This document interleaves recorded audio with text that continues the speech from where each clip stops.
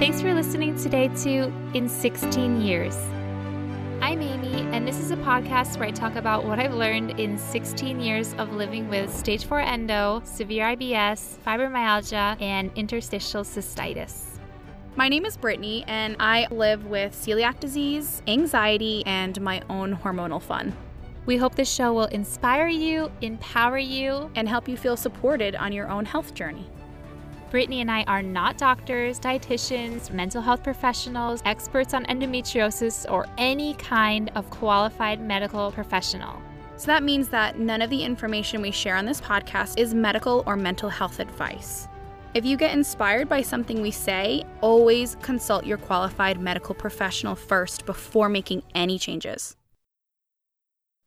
Today we are back for part 3 with Wendy Bingham, DPT, founder of the nonprofit called Extrapelvic Not Rare, which is dedicated to starting conversation about extrapelvic endometriosis while providing correct, up-to-date information about the signs and symptoms, diagnosis, and appropriate treatment referrals. In this episode, we welcome Wendy back to speak about thoracic endometriosis, the symptoms, the treatment, how it's diagnosed, and more. We really appreciate Wendy taking the time to share her wealth of knowledge with us, and we are so happy to have her on the show. So welcome, Wendy. Hello again, Wendy. So thank you so much for coming back on the show. We're so glad that you're back this week so that we can continue to talk about extrapelvic endometriosis and how extrapelvic endometriosis is not rare. I really love that you coined that and that is your name of your nonprofit and that is your slogan, because it is the truth that we want to just keep hammering home, is that extrapelvic endometriosis is not rare. So thank you again for your time this week. We are so happy to have you here. And I know this week we really want to hone in on extrapelvic endometriosis. So I'd love to ask you just like a really broad general question before we start getting into the nitty-gritty about diaphragmatic endo and thoracic. And I'd love if you could just talk maybe a bit about like, what is your vision for endometriosis in the future? What is your vision for how we approach the disease? What is your vision to make it known to the world that extrapelvic endometriosis is not rare? Well, thank you, Amy. It's a very challenging disease. And my vision actually started from the fact that I was brought into this community later in life, having an atypical presentation, and my medical background made me see the disease differently. I never looked at it as a reproductive disease because that's my experience with the disease. I know I'm not alone, and I know I'm not the majority. Obviously, the most common areas of diseases in the female reproductive areas and the region around it. But there's quite a few people that have disease that may have silent pelvic disease, and they are now being diagnosed when they have a respiratory event.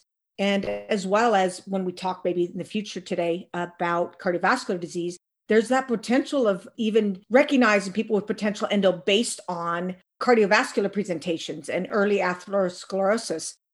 So I look at the disease as more of a disease with body-wide lesion potential and with systemic manifestations that can appear. I think it's time that we look at endometriosis outside of a female reproductive system problem. What I like to do is compare that. The statistics are that we know diabetes is a very common disease, and endometriosis is just as common as diabetes. The difference here lies in diabetes is taught differently through school. Yes, we know that the origins of diabetes comes from the islets of Langerhans inside the pancreas. So we know its origin. What we also know about diabetes is the fact that there's systemic fallout from the disease.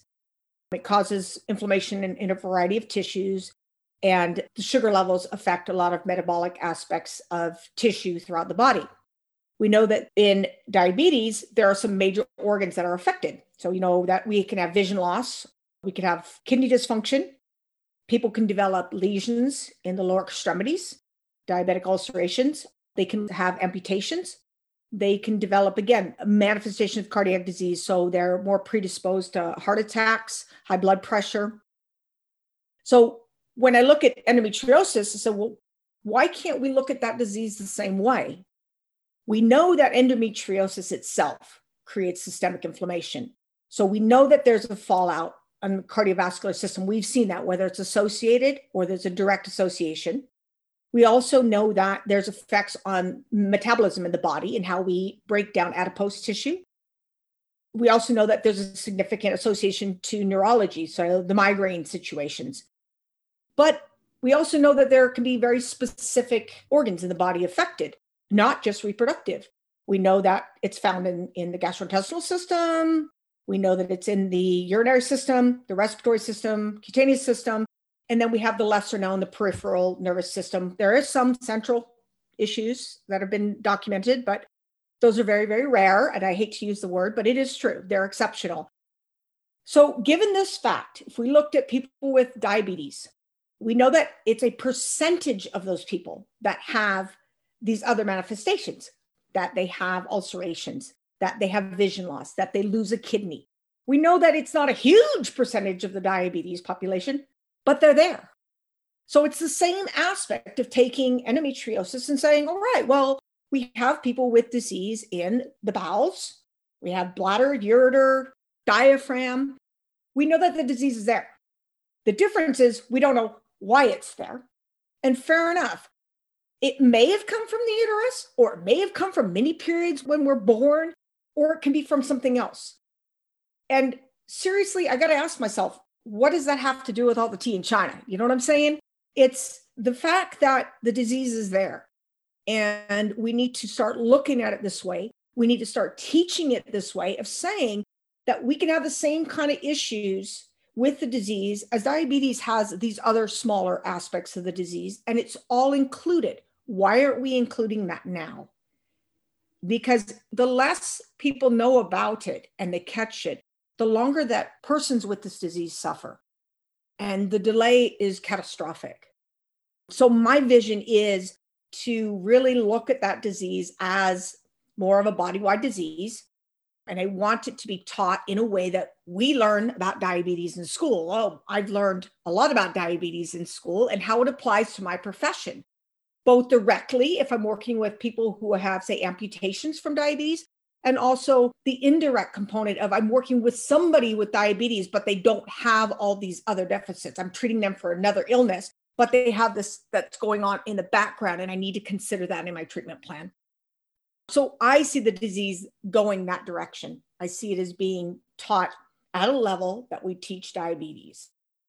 I just want to clarify, when you say school, you mean medical school. Yes, medical school, also allied healthcare professional school, nursing programs, occupational therapy, physical therapy, the whole gamut. I think that that's part of the problem that we have is this section of people that aren't being recognized. And there's no documentation for it, really. So how do we make the change? How do we make that jump?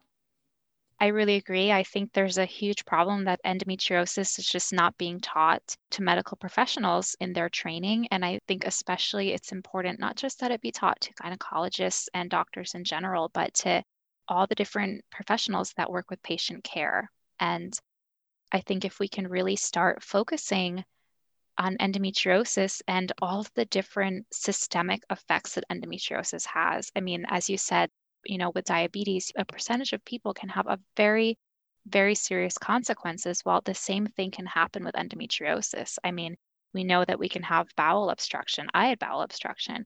We know that we can have lung collapse. You've had lung collapse. We know that the kidney can have a silent kidney death if it's on the ureters. We've had some people with indwelling, like permanent nephrostomies.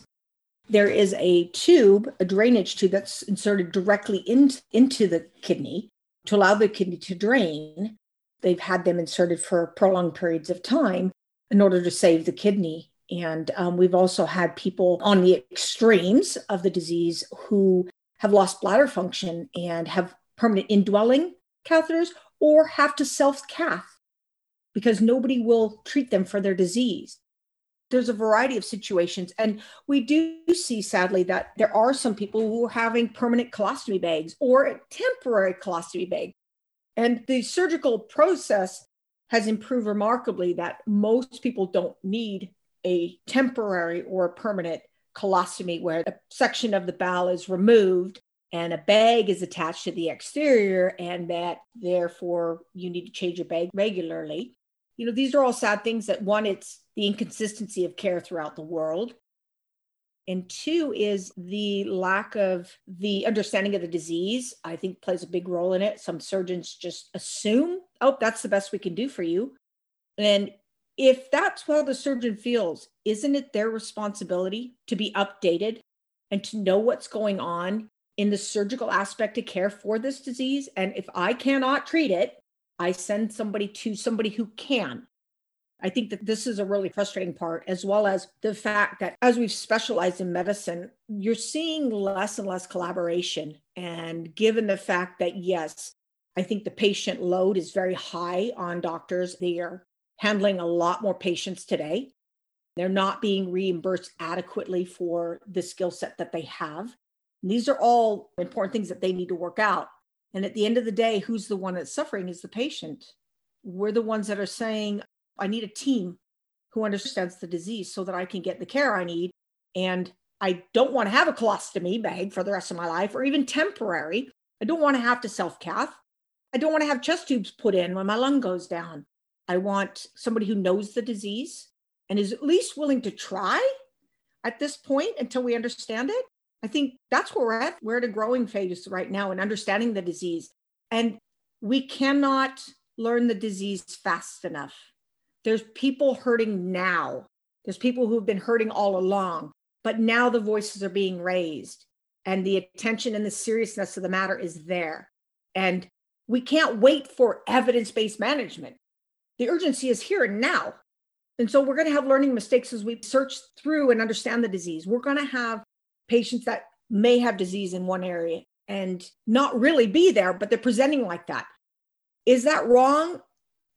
That's a questionable thing, because we have to learn about the disease and we have to learn from positive and negative cases. This is how we move forward in this. It's been done for generations now with other areas of disease. So it's time for us to go to the plate, and more investment is needed to get us to that point. I think all of this really continues to hammer home the points with everything that we just mentioned, that endometriosis really is a full body disease, and endometriosis is very serious, and it can also lead to very serious consequences. And, before we move on to the next topic, we do want to just say that everything we just talked about, whether having to self-cath or a lung collapse or a bowel obstruction, these things can happen, but also we don't want anyone to think that just because you have endo on your bladder means you'll end up having a catheter, or just because you have endo on your bowels means you'll end up with a colostomy bag. These are not common. And so they happen, but it's not that every single person who has endo in a certain area, like endo on their ureters, is going to end up with silent kidney death. And the important thing that we need to look at is that what I've seen in the medical community in general as a practitioner, and maybe this is just my personal view of it, endometriosis has never been taken very seriously in the community, and it continues to not be taken seriously. Where were the days when I look at other issues that we have with the body that we should be taking a condition serious from the start? Because you're going to miss those people that have serious disease. And you should overemphasize a disease you're concerned as a doctor until proven otherwise, instead of approaching it at a laissez-faire way that I feel we are being treated right now. And, oh yeah, it's there. Okay, it's no big deal. And I think, again, that goes back to the definition of being, it's just glands and stroma. Oh no, let's change that definition, because you really need to understand what happens to the tissue. And I think this is stuff that we need to say. This is a progressive disease. It's just not a disease you have and that you can manage. If you have progressive endo, you're going to have progressive issues. So Wendy, I would love if you could talk a little bit about endometriosis in the respiratory system. I know that we get a lot of listeners asking about thoracic endometriosis. And before you start, I just want to highlight a really nice resource that you have on your website. And I'm going to link that in the show notes today on my website, in16years.com.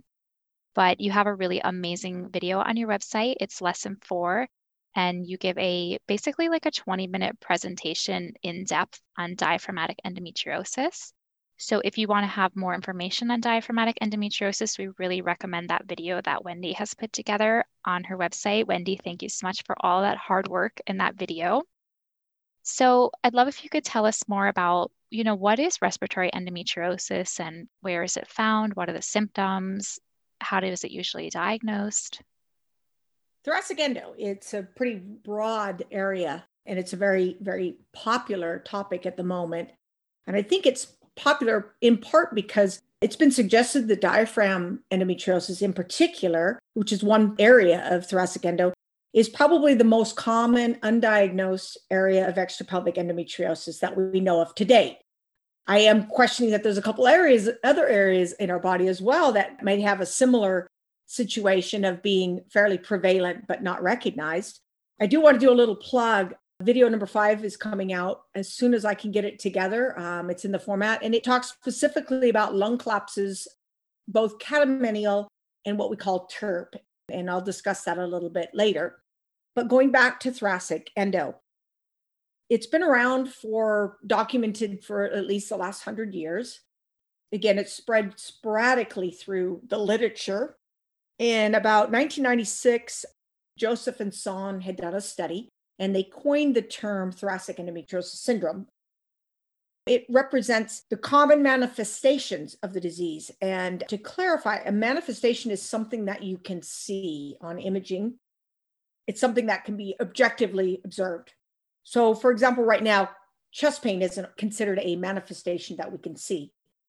So there's 4 manifestations. And I will say that the majority of people who have thoracic endometriosis, and this is based on what we're seeing in the community, even publications, do not develop a manifestation. So the large portion of our community do not develop a catamenial pneumothorax, catamenial hemoptysis, or hemothorax, or active lung nodules. So when I refer to catamenial, that basically represents it's a Greek term, and it means, around the menses. There's a couple time windows. The original time window was 72 hours before your period, through the start of your period, and up to 72 hours after your period starts. There was a narrower version made, which includes 24 hours before your period, through the start of your period, and up to 72 hours afterwards, that any of these manifestations happen. So when we talk about a pneumothorax, that's referring to a lung collapse, and that is different than a telextasis that you're hearing. That word comes out in our community a lot. A spontaneous pneumothorax is when there's air that gets lodged between the lung itself and the chest wall. And it can get there from rupturing blebs. We believe it can get there through holes in the diaphragm when during the menstrual cycle, the tubes open, air comes in through the vagina. There's a variety of contexts. Some people don't know how the air gets there. When they look inside, they're like, the air is here, but how did it get here? So that's a pneumothorax. Catamenial hemothorax is more related to bloody fluids that accumulate in the chest. It's highly common when you have endometriosis lesions of the chest wall. Then we have catamenial hemoptysis, which is a less frequent form of presentation where a person with the disease will cough up blood usually the first day of the menstrual cycle. And when I mean coughing up blood, it's usually a range of anywhere between, say, clear sputum that has streaks of blood in it to 2 to 3 teaspoons is what the literature is providing us of red blood. And that's when there are lesions that are in the bronchial airway system or within the lung tissue that is close to the airway. Then we also have what's called lung nodules. It's really important that people understand that there's lung nodules that can be endometriosis, and there's also a gamut of diseases that can have lung nodules in the chest. So lung nodules are fairly common. And when you get radiology and they go, you have a lung nodule, I don't want people to think, oh my gosh, endometriosis right away. There is endometriosis that can be active or inactive in the lungs. The important thing is if it's active disease, most people are going to have some shortness of breath related to it. And again, they may cough up blood with it. If the lesion is close to the chest wall inside the lung, they can have pain with it. But the really determining factor is suggestive of endometriosis if you have imaging done in the middle of your cycle or in a period of your cycle where you don't have symptoms, and you get an image done and they can see the nodules. Then you have an episode that you're symptomatic. So during the symptomatic episode, you want to have a lung image done again. And CT is usually right now the method of imaging you want to detect that. What they find is usually that a nodule will expand in size. It may lose its border, so it's not as well defined. And a lot of times it takes on what's called the ground glass opacities. So it looks very disorganized. But if you were to compare the image when you are not having symptoms to when you are symptomatic, there would be a difference in how it looks on the imaging. So if you were to look at how frequent this happens, again, manifestations, these 4 are less common than what we see catamenial chest pain. But out of those, catamenial pneumothorax is about 3/4 of the presentations. And then the other 3 are divvied up from most to least frequent would be catamenial pneumothorax, catamenial hemoptysis, and active lung nodules. Just recently, though, there's a lot of case reports coming out about other things that we need to consider about thoracic endometriosis. So they wanted to expand the thoracic endometriosis syndrome to include catamenial chest pain, which in other words, it's cyclical, appears at your period, to pleural effusions. So you're having fluid in the chest cavity that may not have blood in it, or just a very small amount of blood, and diaphragm herniations, which is more common you see in advanced disease where either the lesions have sloughed off or they've developed full thickness through the diaphragm that has now resulted in the diaphragm becoming less tolerant to stresses. And here I reiterate, the diaphragm is only a couple millimeters thick. So thinking about that, we know how big a centimeter is. Well, even if you did it to 1/3 of a centimeter is about the thickness of the diaphragm. And so that's pretty thin. And the diaphragm is extremely flexible. It's a really fascinating organ. It has so many functions that I think people just think it's about respiration, but it does so many more than that. And that, if we lead towards the diaphragm here in our conversation, we'll explain why there's a variety of different symptoms that happen and not just I have shortness of breath or I have referred pain in this area. So the hard part is with thoracic endometriosis, we don't know, again, how prevalent it is. The proposed ICD-11s that we talked about in the first episode of this session is going to include thoracic endometriosis. It won't include the specific areas of tissue involved. So Dr. Yazdanian, 2014, he provided an estimate that 2.3 to 5.6% of persons with endometriosis, abdominal pelvic endometriosis, have disease somewhere in the respiratory system. And I think that's really important. The fact that we don't know the prevalence is hindering us for further progress, obviously, and developing diagnostics. And we also know that imaging is very inconsistent in ability to detect the disease in different locations. So the sensitivity is still lacking there. And we also know that there is a tendency for the disease to have a right-sided predilection. And I do want to clarify that if you were to look at the spectrum of disease over time, and let's just say focus on catamenial pneumothoraxes. When I talk about catamenial pneumothoraxes, I also want to include what we call thoracic endometriosis-related pneumothoraxes. The nomenclature for thoracic endometriosis is progressing very quickly in the last few years. And when you think of catamenial pneumothoraxes, those are specifically going to occur in that catamenial time frame. So much time ahead of the period, at the start of the period, and so much following the period. A catamenial pneumothorax may or may not have histological confirmation of endometriosis in the chest cavity. So there's still a lot of debate on how we're diagnosing thoracic endometriosis. The standards, there's questions of standards about diagnosis in the thorax that is different than abdominal pelvic disease. So for now, we're using catamenial pneumothorax for that, to clarify if you have a pneumothorax in that period of time, but you don't have confirmation. The other part is called TERP, thoracic endometriosis related pneumothoraxes. Those are occurring both in the catamenial period and any time of the month. Those are pneumothoraxes that are confirmed. They've had a tissue sample and it was confirmed that there's endometriosis cells there. The interesting part is the catamenial pneumothorax is if I include the whole group of them, so both TERP or ERP, depending on whose nomenclature you want to use for that and which article the authors are, and catamenial pneumothoraxes, about 1/3 of those people who are given the diagnosis of primary spontaneous pneumothorax are actually misdiagnosed and should be termed catamenial or TERP endometriosis, depending on the time frame. We know that out of that cluster of 1/3 of those with catamenial or TERP that are misdiagnosed, about 25% of primary spontaneous pneumothoraxes are truly catamenial. The other about 8% that are misdiagnosed, 8 to 10% misdiagnosed as having a primary spontaneous pneumothorax, are truly endometriosis-related pneumothoraxes. So there's a lot there that we have to learn about the disease and recognize. So you hear a lot of this right-sided prevalence, and I want to make this clear for our audience. Yes, it's highly right-sided dominant, but that does not mean to exclude the fact that it does occur on the left side and both sides. In fact, I'm looking at some studies in Japan, and it's really fascinating. They looked at what we call adolescent pneumothoraxes, and they were finding that those people that are under the age of 20 that were initially diagnosed as primary spontaneous pneumothoraxes actually had catamenial pneumos when they went through the literature. They were starting to break down, and they compared people that had primary pneumothoraxes and those that had catamenial that were assigned female at birth. The propensity for catamenial pneumothorax was higher percentage than it was for primary spontaneous pneumothorax in the left side.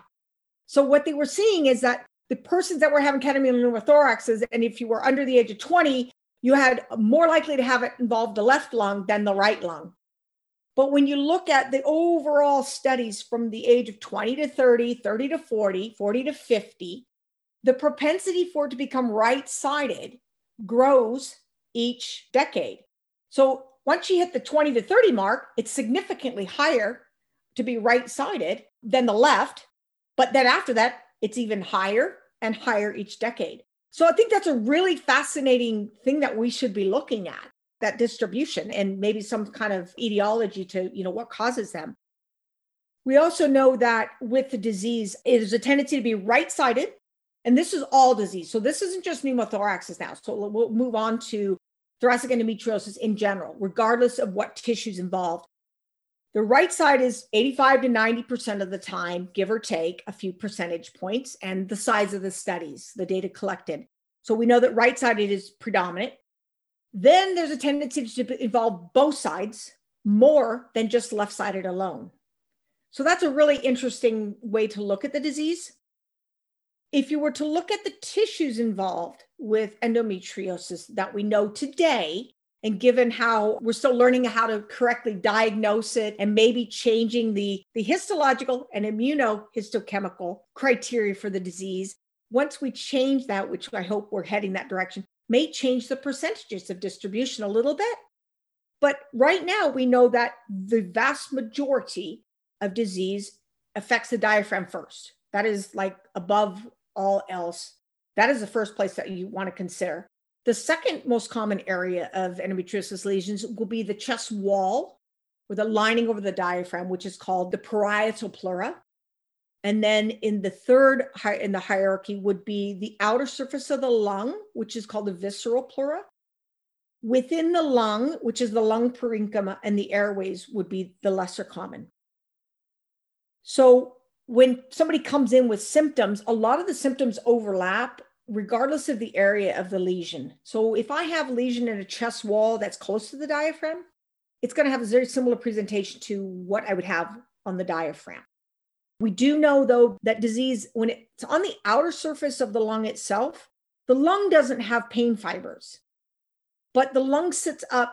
There's a tiny amount of fluid between the lung and the chest wall, and the chest wall has a lot of innervation. So it's excruciatingly painful to have a lesion there.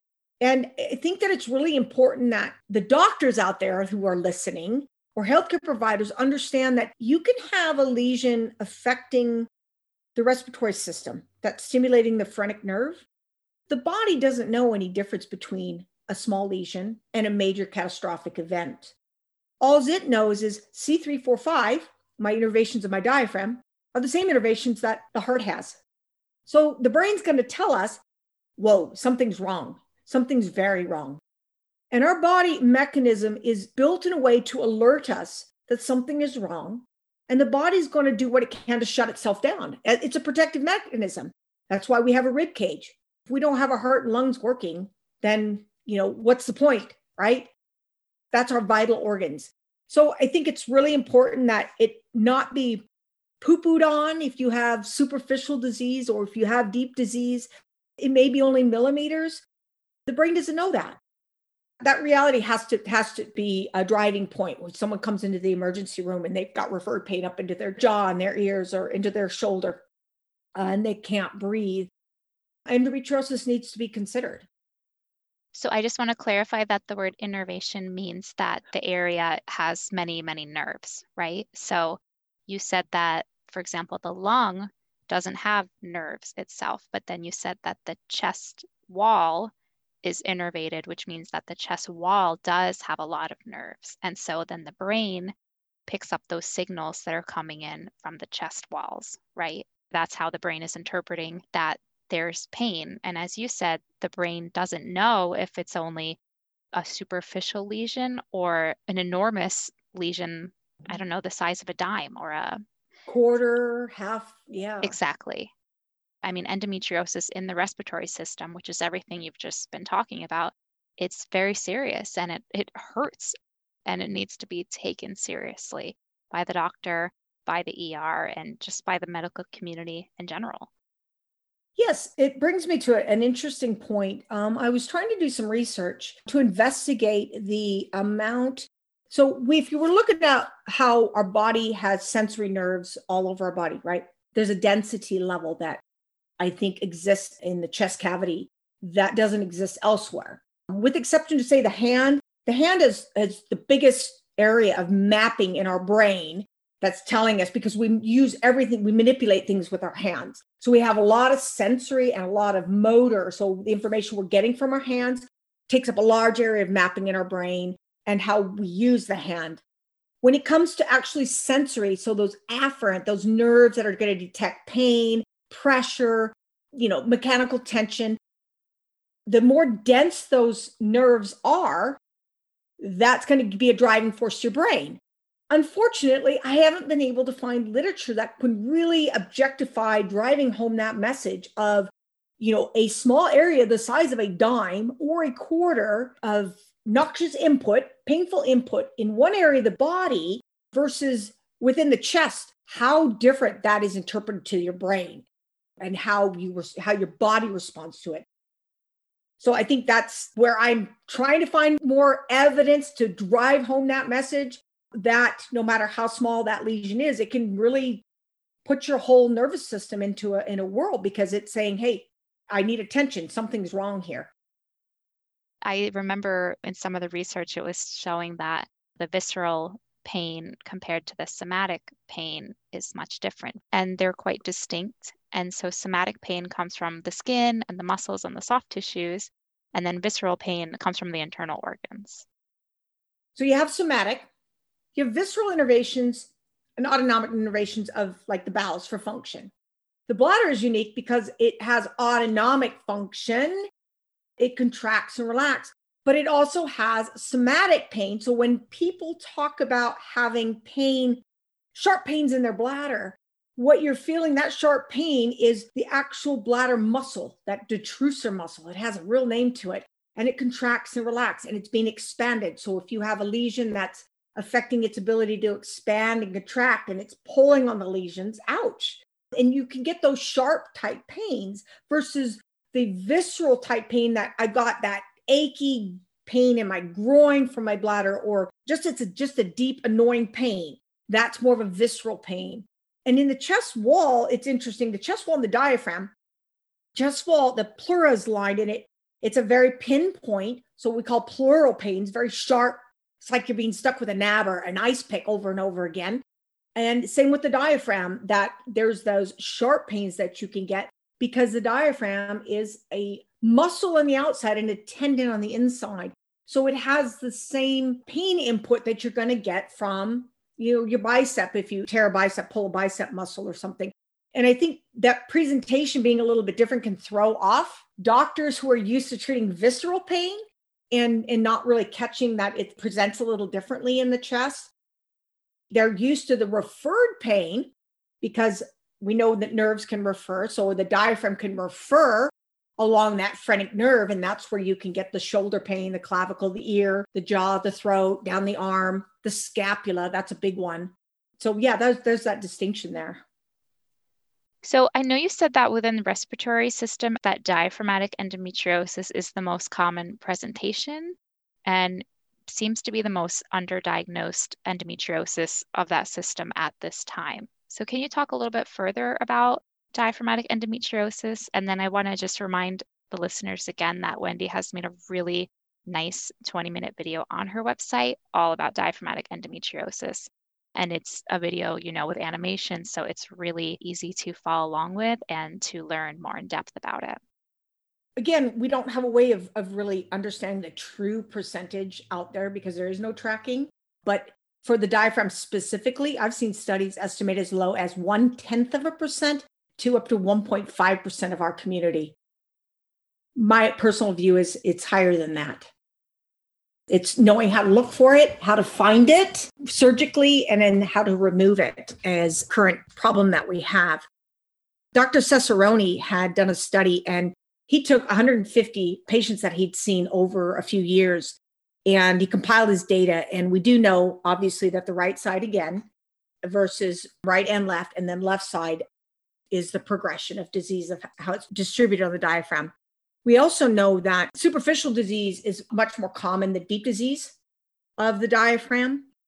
And also that persons that have a higher staging of pelvic disease, so stage 3 and 4, are more likely to have disease of the diaphragm than those of stage 1 or 2.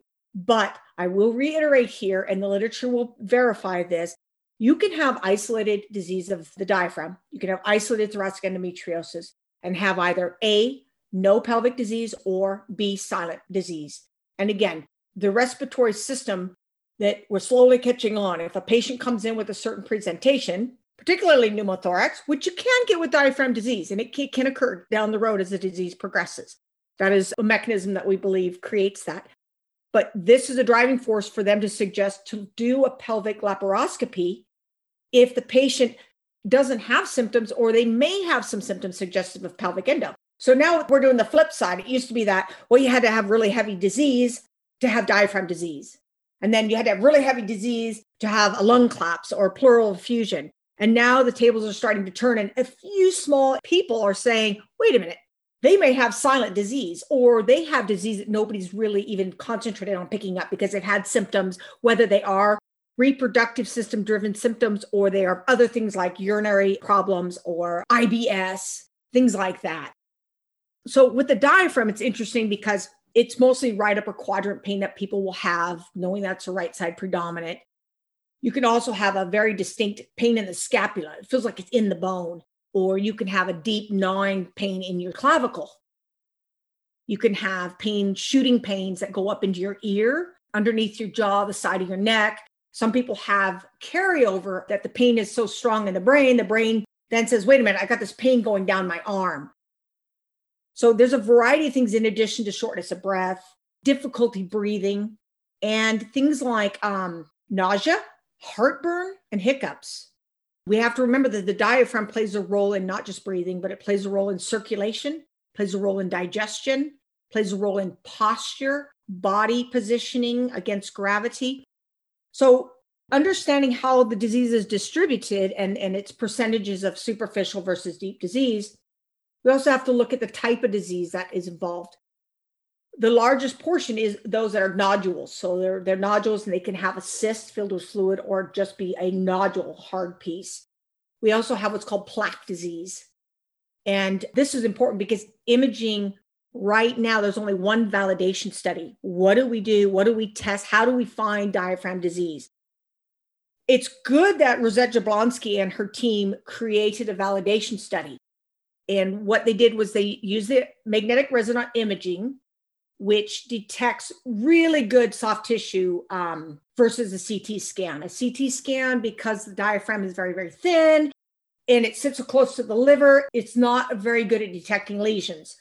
The MRI is really good because it can delineate the diaphragm better. But when they did their study, they found 78 to 83% of persons with endometriosis in their study, the lesions were detected. And you go, wow, that's really good, right? First off, I want to clarify that that leaves a portion of people that aren't being picked up with imaging. Further, I love what they did. They opened the conversation about the disease, but they also limited the people that were involved in their study. And this is really important to me. The study was limited to a couple dozen people, and the people that were included in the study that had radiological imaging or in their control group were people that had pain that was specific to their period. They also had pain that was relieved by birth control. So Amy, you tell me, how many people have endometriosis pain that goes beyond the catamenial period? It's a large portion, right? And how many people aren't able to tolerate birth control or have their symptoms managed by birth control? There's a portion out there.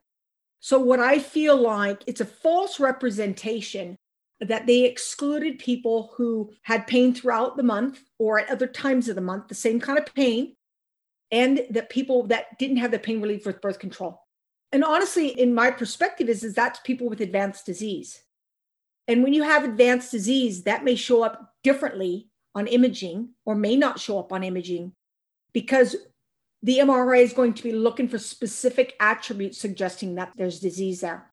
So I kind of have this question in my head of saying, how sensitive really is it? And I'm looking to do a study here soon. It's going to come out in the next few months. And it's a survey. It's a subjective way that the persons with the disease are going to be able to tell me, hey, what kind of imaging did you have? We know that very, very small number of people have imaging, MRI imaging done for diaphragm disease. We also know that a large portion of our persons, whether they had MRI imaging or didn't have imaging of, say, with just the CT or X-ray only, that didn't have disease detected, that disease is found. So I take the 78 to 83% with a grain of salt of saying those are people that if they fit their group that they studied with disease symptoms limited to that particular period of time and relieved by birth control, then that's the probabilities that it'll be detected prior to surgery. So you really have to go with the presentation of the symptoms, the characteristics, how they're presenting, the descriptions that they have. Do they have a history of endometriosis? We know that if they have a history of it or if they have symptoms of it, that does increase the likelihood they have the disease, but it shouldn't exclude them from having it if they don't. The other thing that we need to consider is that endometriosis of the diaphragm can exist on both sides. There's this fallacy out there, this myth that's still out there. If you don't have disease on the abdominal side of the diaphragm, you don't have diaphragm disease. That's incorrect. I don't want to give you statistics of how common it is on the chest side only because it's a wide range depending on who did the study. It was some that found 20%, some found 50%. We do know it exists on the chest side only. And we have a lot of people in our group that have chest side only diaphragm disease. And you can look through a laparoscopy if you have, let's say, a full thickness disease, cuts all the way through the diaphragm, and you're treating that on the lap. You're doing a laparoscopy, you're taking that out, and you can put the camera in and scour around and look. It's a cursory glance. One is you're limited to what you can see. And two, that you haven't deflated the lung to really see the whole chest cavity. Now, time will tell whether persons that have endometriosis, say, selected to the diaphragm and they use that approach, do they usually only have disease that's limited there and that by removing that diaphragm disease, they no longer have symptoms? So that's what we need to look at down the road. And also, it's really important that our readers who feel they may have diaphragm disease understand that there are many, many things that can cause pain referral in the same distribution. You can also get pain referral from the pelvic floor. And I know the Endometriosis Summit is going to have a discussion about that, a special section about, referral to different organs. I've felt referral from the sacroiliac joint that's gone up to my chest. Knowing I've had the disease, I can look at it and I can decipher that. But I think that the average person who hasn't been on the other side of it, gone through the surgery and everything and looked back, been able to distinguish the two, it's really important that you start from the most probable to the least probable cause of the pain that you're having. And so that would be, are you seeing a pelvic floor therapist? Let's rule out things that can interfere and cause that shortness of breath and the difficulty breathing. Are you at that period of time where your gallbladder, and as we get older, our gallbladder is more susceptible because of estrogen, of referring pain to these areas? The bowels, the way the bowels work in that area can refer pain up. Even our heart isn't left-sided. So it's really important that our readers understand that you're working with an endometriosis specialist that looks at those things and say, okay, given the probability of what staging you are, how you're presenting, do you have all these other conditions that we need to rule out? That's really important for our readers who are questioning if they have diaphragm disease. Also consider that and be aware of that. I do just want to go back and say that when you were speaking about the respiratory system endometriosis and talking about MRI and CTs and some of the studies that's been done and some of the ways that endometriosis can be picked up on the scans. But we just want to be clear that scans can rule in endometriosis, which means that scans can, let the doctor know that there's a suggestion of endometriosis there, like it could potentially be endometriosis. But what scans cannot do is scans cannot rule out endometriosis. And I think that's really important because there are a lot of doctors that think that if you have a negative CT or you have a negative MRI, then you don't have endometriosis on that body part they were looking at, being a CT of your lung or an MRI of your diaphragm or MRI of your bowel. And they look and they're like, oh, there's nothing. This CT or this MRI is clean, so it's not endo. And Wendy, as you were saying, there are studies that have shown that the percentage rate of what for example, with the diaphragmatic endometriosis, the percentage of what the MRI could pick up was around 70 something percent, 70, 80%. So that's not everyone. And additionally, that was only for people, that study was only done on people who have symptoms on their period and who also responded with their symptoms to birth control. So we know that scans are not picking up 100% of disease. And so I think it's just really important because I myself was told various times that my scans were clear and I did not have bowel endometriosis. The same with ultrasound. Your ultrasound's clear, you don't have endometriosis. And that is just, unfortunately, it's a very outdated concept that many doctors are working under. I know that scans can show us a lot. Scans can rule out other things, but it cannot rule out endometriosis. Yes, I agree. And the fact that it's called diagnostic imaging, and I think that we need to reconsider that term because it's the clinical evaluation that really drives disease. Image is more of an augmentive. It's a supplement to support or refute a diagnosis.